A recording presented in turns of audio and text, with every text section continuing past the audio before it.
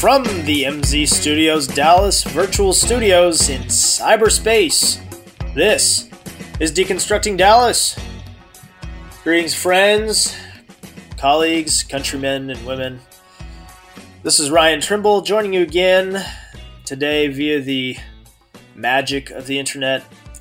Joined again by my always sportsy colleague, Sean Williams. Sean, good day, sir.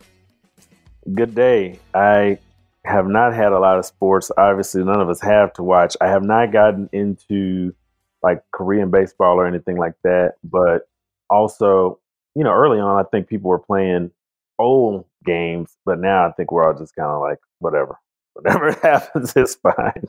Yeah. Well, it's great for our friends at the Dallas Fuel. Yes. They get to keep playing. But yes, they do. Yeah, Sean. Excited about our show today. You, of course, a gentleman who does not lack for hot sports opinions. Well, I'm excited because me, you, a lot of folks at our office, including one of our owners, Jennifer Pascal, Maureen Wigert, are all P1s. We all listen to the ticket and have over the years. And so I reached out to Donovan Lewis, host on the 10 to noon show with Norman, to see if he thought we could get to see if we could get Bob Sturm on with us to take part in our Where Do We Go From Here series on racism, because Bob has had big opinions on the air and big opinions in cyberspace on Twitter. Yeah, he has. Bob, of course, now one of the hosts of the Hardline, the 3 to 7 drive time show on the ticket. Was with Bad Radio, the Bob and Dan show, the midday show for a long, long time. Now on the Hardline, but Monday he had he decided that he felt compelled to speak out and speak his mind, and he jumped into a host of issues, including his faith, racism in America. I mean, you name it, he jumped in. It was, pretty eye-opening from a guy who doesn't generally do that stuff, but it was pretty refreshing, and he got pretty real. We'll put a link to the podcast where you can find on the Ticket Top 10. They replay the segments from the day on the Ticket Top 10. We'll post that in the episode notes. Yeah, Ryan, sports brings forth an interesting conundrum, because we've got this thought in society that they just need to shut up and dribble, they being athletes. And so we have sports, we have basketball where players are very active and very outspoken. And we have football where that hadn't been the case. We all remember, when Colin Kaepernick made his peaceful protest and how the NFL treated him, how society at large treated him. And I heard Bob, during one of those segments, talk about how Kaepernick was ahead of his time. But I think some of his former colleagues in the NFL have said enough is enough. And there's a video from Twitter, and I'd like to play some of the audio that has some NFL players, including Patrick Mahomes and our very own Zeke Elliott from the Cowboys, on it, demanding some change. And so I wanted to share this with the listeners, what they're demanding. It's been 10 days since George Floyd was brutally murdered. How many times do we need to ask you to listen to your players? What will it take for one of us to be murdered by police brutality? What if I was George Floyd? If I was George Floyd? What if I was George Floyd? If I was George Floyd? If I was George Floyd? If I was George Floyd? I am George Floyd. I am Breonna Taylor. I am Ahmaud Arbery. I am Eric Garner. I am Tamir Rice. I am Trayvon Martin. I am Walter Scott. I am Michael Brown Jr. I am Samuel Du Bois. I am Frank Smart. I'm Philip White. I am Jordan Baker. We will not be silenced. We assert our right to Peacefully protest. It shouldn't take this long to admit. So, on behalf of the National Football League, This is what we, the players, Would like to hear you state. we, the National Football League, condemn racism and the systematic oppression of black people. we, the National Football League, admit wrong and silencing our players from peacefully protesting. we, the National Football League, Believe Black Lives Matter. Black Lives Matter. Black Lives Matter. Black Lives Matter. So it sounds to me like they're resolute, and for me, I don't see that they're asking for anything that's unreasonable. And I think because of how it's been handled before, it puts the players in an even better position to demand change. Yeah, it'll be. I hate to use the word interesting, but it'll be interesting to see how it plays out. I mean, look, America watches the NFL, and it's the most popular sport out there, so all eyes are on it. And I don't think this is going away. I know we'll get into this with Bob today, but yeah, Sean, it's interesting to follow a lot of these players. Even Delino DeShields, I was reading today of the Rangers. Obviously, he posted his story from when he was back visiting his friends at Georgia Tech, and he got pulled over by an officer who, stopped him at first and then realized who he was and asked for his autograph. Told him that he loved watching his dad. I mean, sounds like a movie. Yeah, this stuff is, it's out there, and I'm glad that we have a sports mind. For a lot of people, I think, this is the arena where this has played out before, and I think will, make have a big part of, hopefully the healing and hopefully coming together and moving forward in a, in a more positive manner, because sports is impactful. Well, hey man, let's jump to it. Right after this break, we'll get to our interview with Bob Sturm from The Ticket. This is Sean Williams, Ryan Trimble, Deconstructing Dallas. We'll be right back.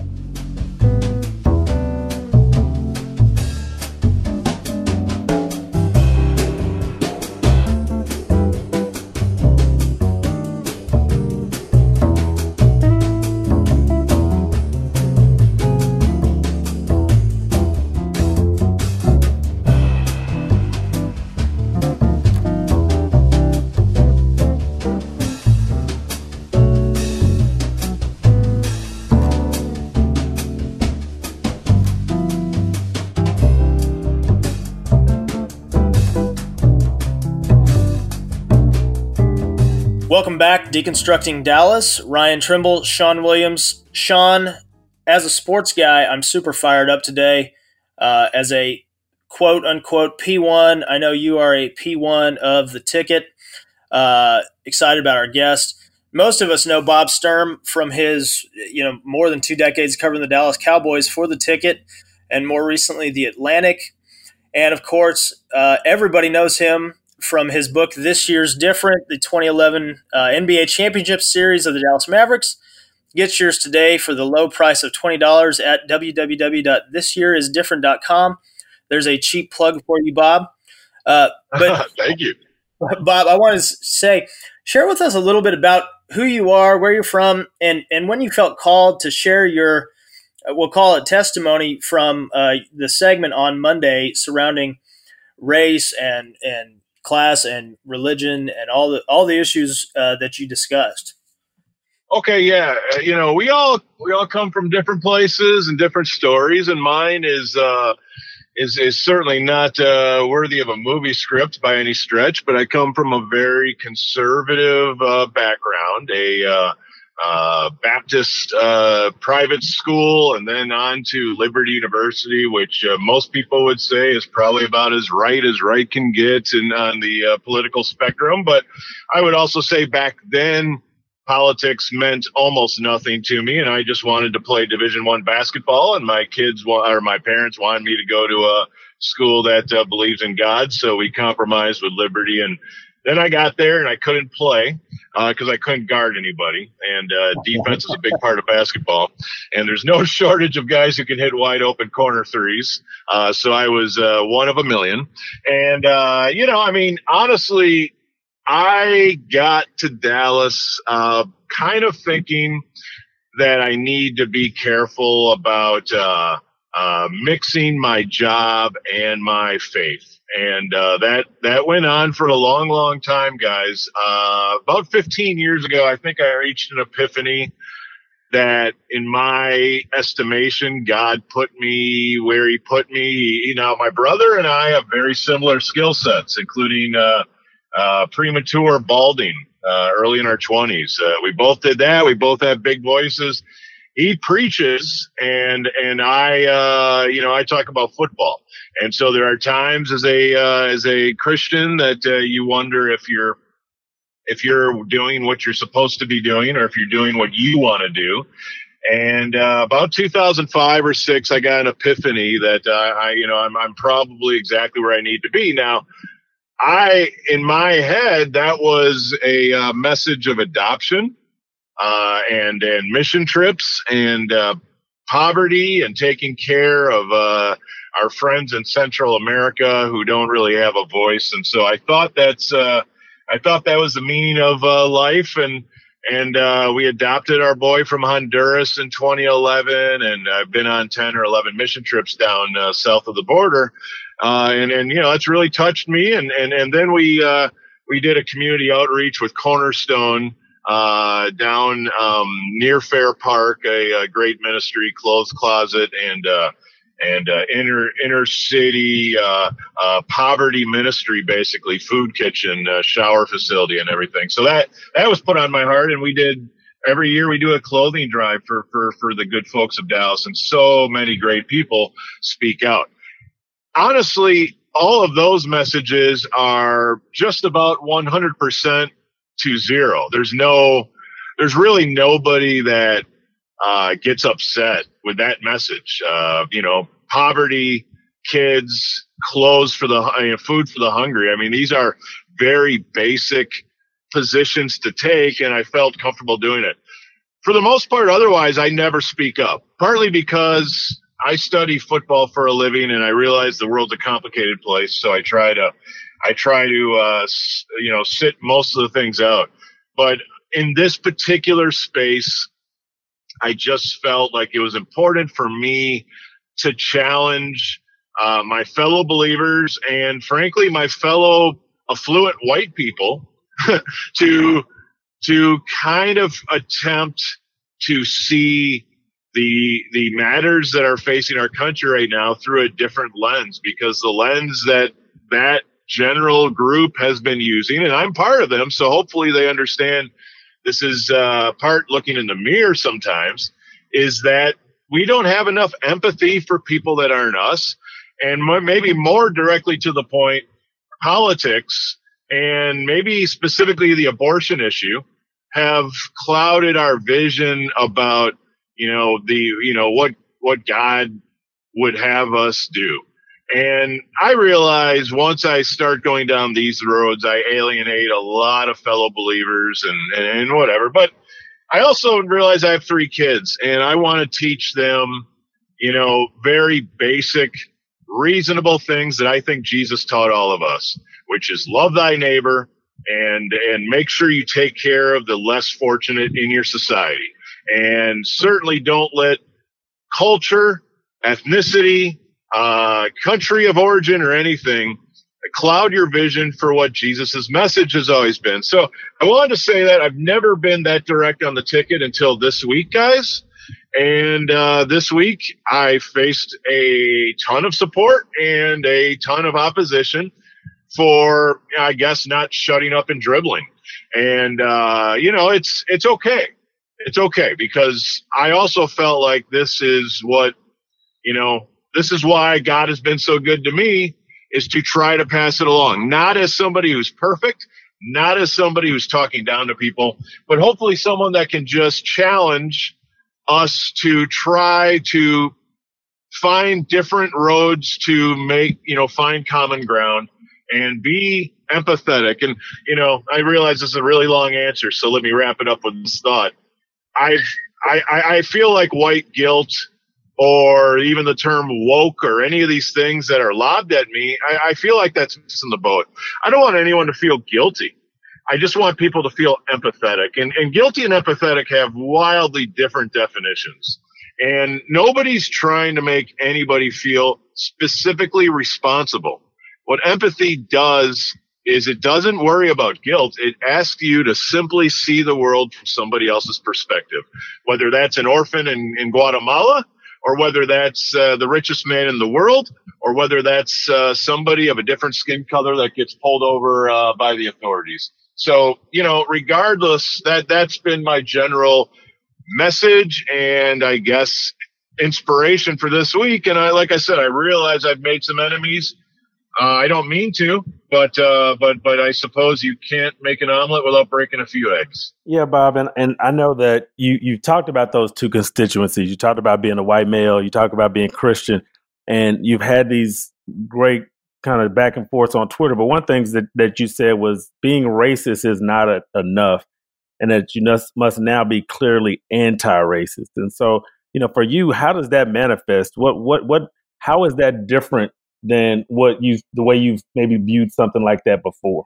I think it really boils down to, and unfortunately, this leads us to a lot of family gatherings, I suppose. And I don't feel like I have a racist family, but I do feel like there are certain things and ideas that are spread from older people in the family to younger just by, hearing.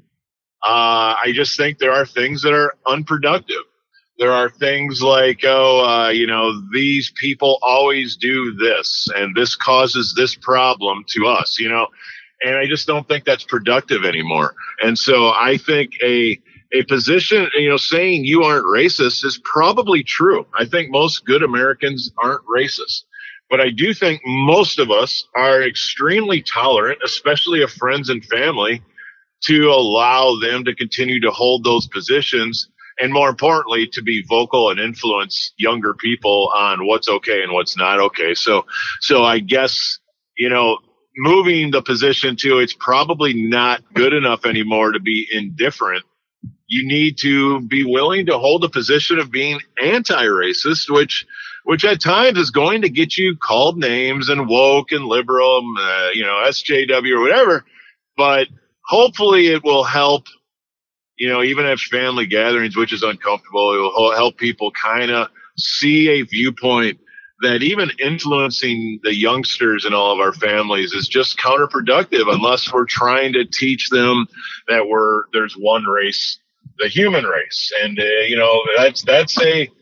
I think people have tried to get that message across since the beginning of time. So I'm not naive enough to think a sports guy in Dallas is going to really move the needle, but I also want to be able to sleep at night, and I want my kids to see the world in that view. And if those are the only people I influence, then that's fine too. Yeah, Bob, you mentioned, white guys and being a fellow white guy like you, a white Christian male I guess I'm affluent, like you said.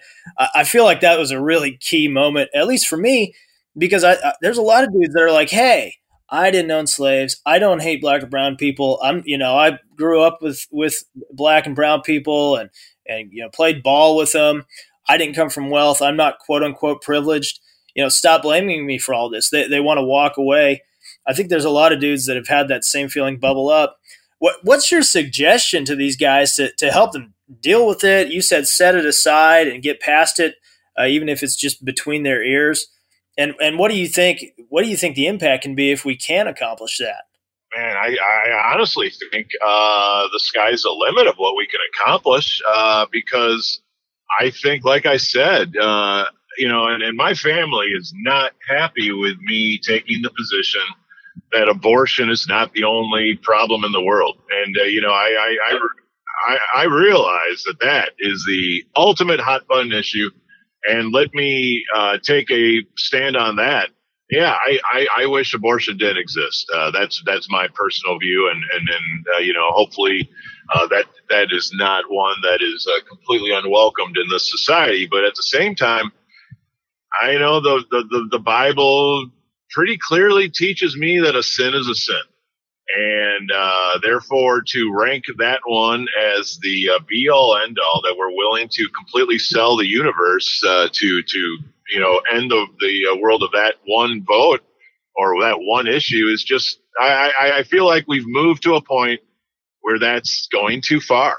And, the simple question of, okay, if every baby is born that's conceived, are we willing to take care of them? So what's our position on, healthcare for poverty? What's our position on, the children, the immigrant children that we were so quick to to pass, at the border, separate from their parents. And I will tell you, I met some of those immigrant children. I know that they are not the gangsters and killers that they were described by the sitting president. I just think it's wrong to basically scare society into thinking that everybody from Central America is a gang leader, and which is very similar, I guess, to what the Willie Horton stuff in the late '80s did. In the Bush Dukakis election. Again, I want to be clear. I really am not a political person, but I do think as a Christian, it's my job to attempt to, allow Jesus to be my role model, his message of love and forgiveness and gentleness and basically the Beatitudes. I want that to kind of be my life view. Now, I'm not trying to be intolerant of people who don't want to go that route, but I think it's my job with my platform to at least speak up in moments like this. Ladies and gentlemen, these aren't lukewarm. We are with Bob Sturm. He is from The Ticket. And when we come back, we're going to talk a little bit more about how this might play out in the NFL coming up. So hang with us through the break. Deconstructing Dallas, Sean Williams, Ryan Trimble. We'll be right back.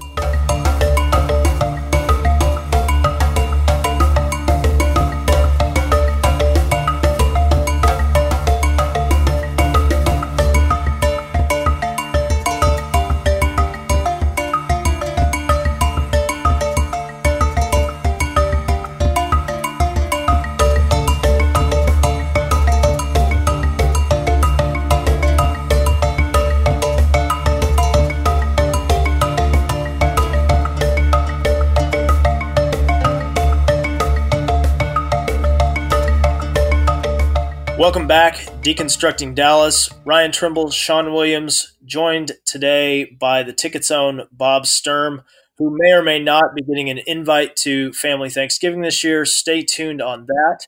But Bob, we wanted to jump in. This week, Drew Brees put out a series of statements, and I feel like Sean and I had a similar experience. We were, I tried to broach the subject of patriotism in an off-air conversation, and we had a pretty robust discussion about it. Drew Brees tried to do the same this week and balance patriotism with racism and kind of be everything to everybody, and took a lot of heat for it. What's your thoughts on what he tried to do, and how do we balance these two issues?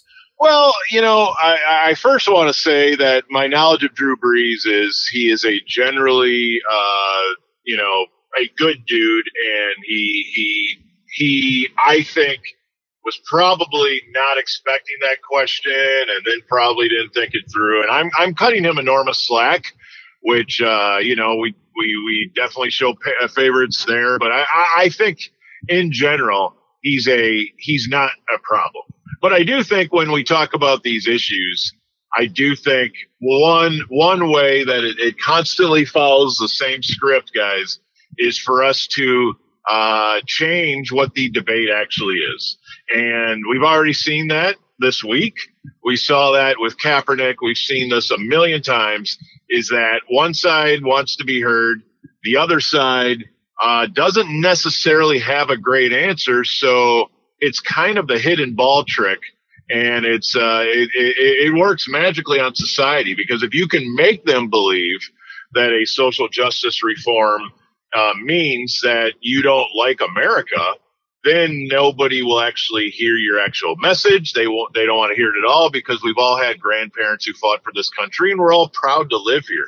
So I think that's just a real an arguing maneuver, which is unfortunately what most social media and yes, political debates turn into, is very talented debaters on each side showing you that they're talented by influencing millions with magic tricks, sleight of hand, and really never actually diving into the issues at hand. That's another trick as old as time, and it's upsetting. But in the end, I think he understands that a football locker room is an extremely sacred place where very little relative to society racism exists in the locker room. I think that's what's great about sports is that we meet people from other cultures, we meet people from other skin colors, and we quickly realize that they love their mom, they love their kids, they just want to buy a house and make a good living and make their family proud, just like we do. That's true in Honduras and Guatemala and Mexico. That's true in Russia. And that's obviously true in Black America. And if we can all realize, I mean, this is again as old as time. When World War I and World War II were happening, it was very easy to paint an entire culture in a way so you didn't mind killing them, and you didn't mind attacking them and bombing their cities and killing their innocents because they weren't real people. They were a caricature of what we made them into be. This is way older than any of us, guys, and that's why I'm kind of sad, but also it's pretty typical that this is how this debate always goes, because it's way easier to slander the other side, turn them into caricatures, than to actually address the unhealed wounds of many generations. I got a question based on what you just said, and it's kind of for both of you guys, because it's this whole patriotism conversation. And Bob, you said, we all know that everybody's, fathers, grandfathers, fought in World War I, World War II. And when Drew Brees makes a statement like he made, I literally wonder, does Drew Brees know that my grandfather fought in World War I? Does Drew Brees, do these folks who talk about patriotism, do they know that the first person who died in the American Revolution was Black? Do they know that anytime they talk about military action or patriotism, Black people have been there the whole time? Because I literally don't think that they know that, and definitely don't think that it comes into their mind. Yeah, no, I have realized over the course of this week that really the issues are far deeper than any of this, and it kind of goes back to just education and how we're taught in schools about other cultures, how we're comfortable having conversations that basically outflank our textbooks that we were told, because our textbooks were incredibly written from one slanted perspective about our enemies and about our wars and our conquests. And again, nobody is a bigger fan of history and prouder of our country than me. I really don't think that's possible. But I also realize that with that is coming to terms that we weren't always the good guys. Things in World War II that we did, you can definitely raise massive question marks. Now, it's always justified by saying, well, the other side did worse things. And that's how human behavior never changes, is that if we can make the other side in any disagreement the bigger offender, then we can always feel good about where we're at. So I think it starts in schools, and of course that's a whole different topic, guys, where we have to get people running school boards and municipality governments to be open to the idea of giving a more balanced view on how we got here as a country. And in 1865, the window didn't go up on slavery, and voila, everybody was happy and affluent and educated and living in nice ranch style homes. That just didn't happen. And I'll be honest, I get more and more educated on that every day, or every year of my life, I should say. Probably not every day. That might be overstating it, but it's my education as I near 50 years old is a ongoing process, partly because I didn't care for a long time, and then I didn't even know where to look for a reasonably balanced view. And so I take inspiration from guys like Greg Popovich and Steve Kerr, and the conversations they've had that have actually challenged me to consider the fact that, it's possible that my side, good Bible believing white people, I guess, took a lot of wrong steps, and that's okay.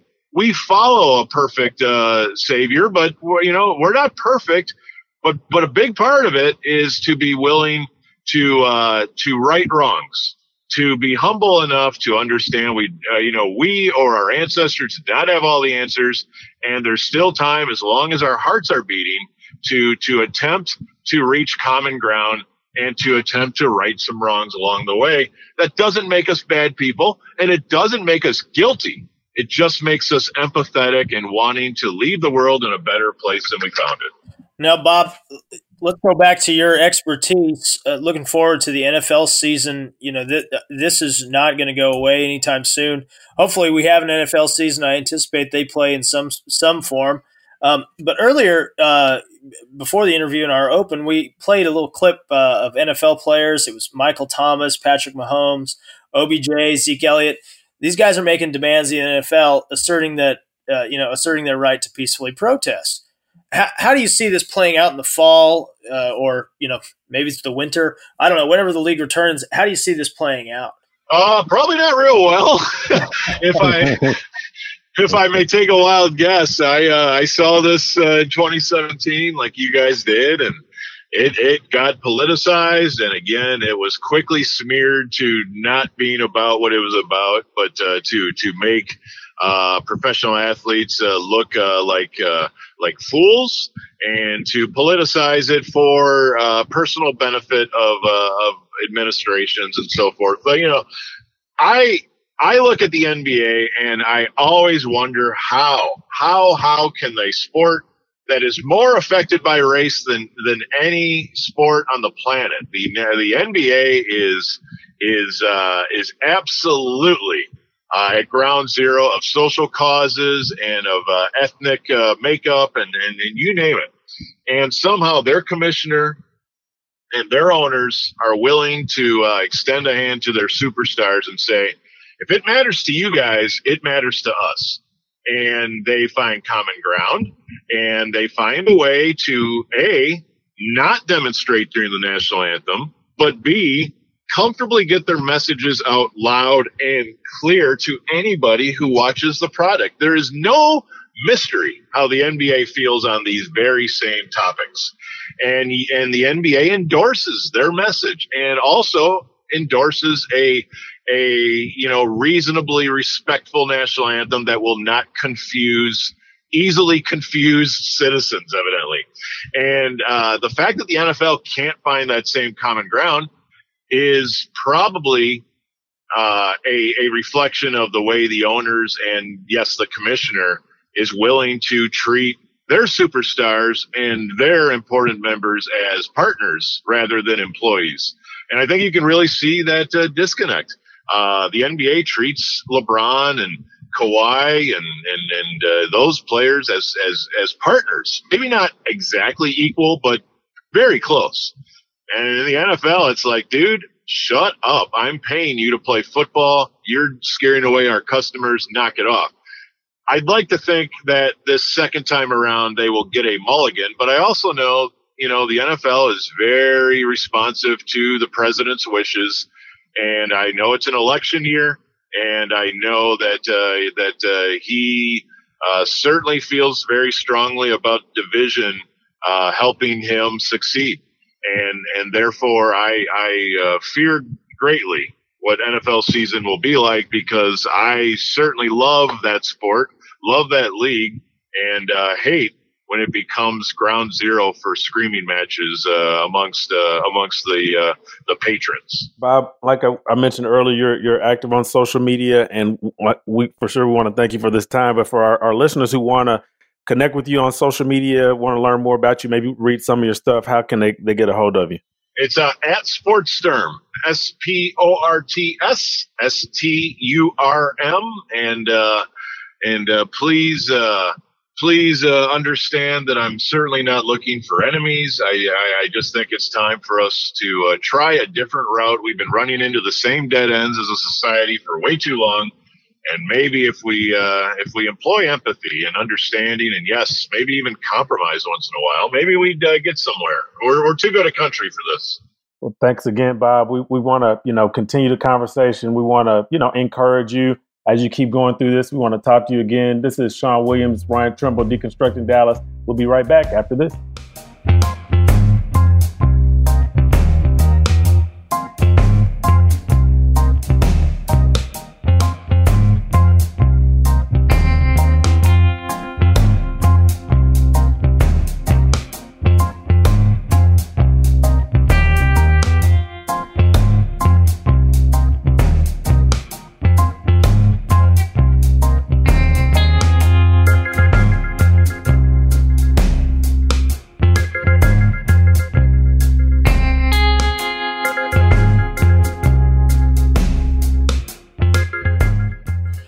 Welcome back, Deconstructing Dallas. Ryan Trimble, Sean Williams. Sean, really enjoyed that conversation with Bob. It really it made a difference to me. It's good to hear. Hey, look, I am a white male Christian, Republican, fairly conservative, and it's interesting here, and it's good to see a guy like that who has a platform speak his mind. It takes some courage, and was glad to hear it. I think it's really important. We've had some faith leaders on during this series, and so faith is going to play a big role in this moving forward. Yeah, I commend Bob for jumping in this arena because people do not want to hear it. People do not want to hear that they've been privileged. They do not want to hear that they started out on third base, which I believe is an analogy that he used.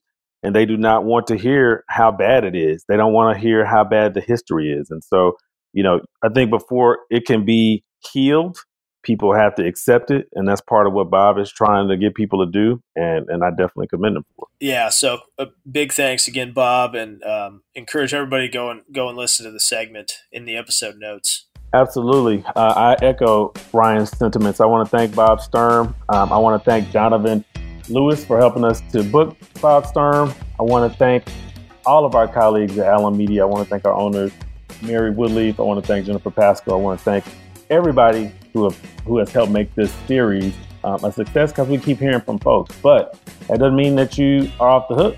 Our listeners, we thank you, and we want you to share this with your friends, with your families. We want to share this on your social media platform.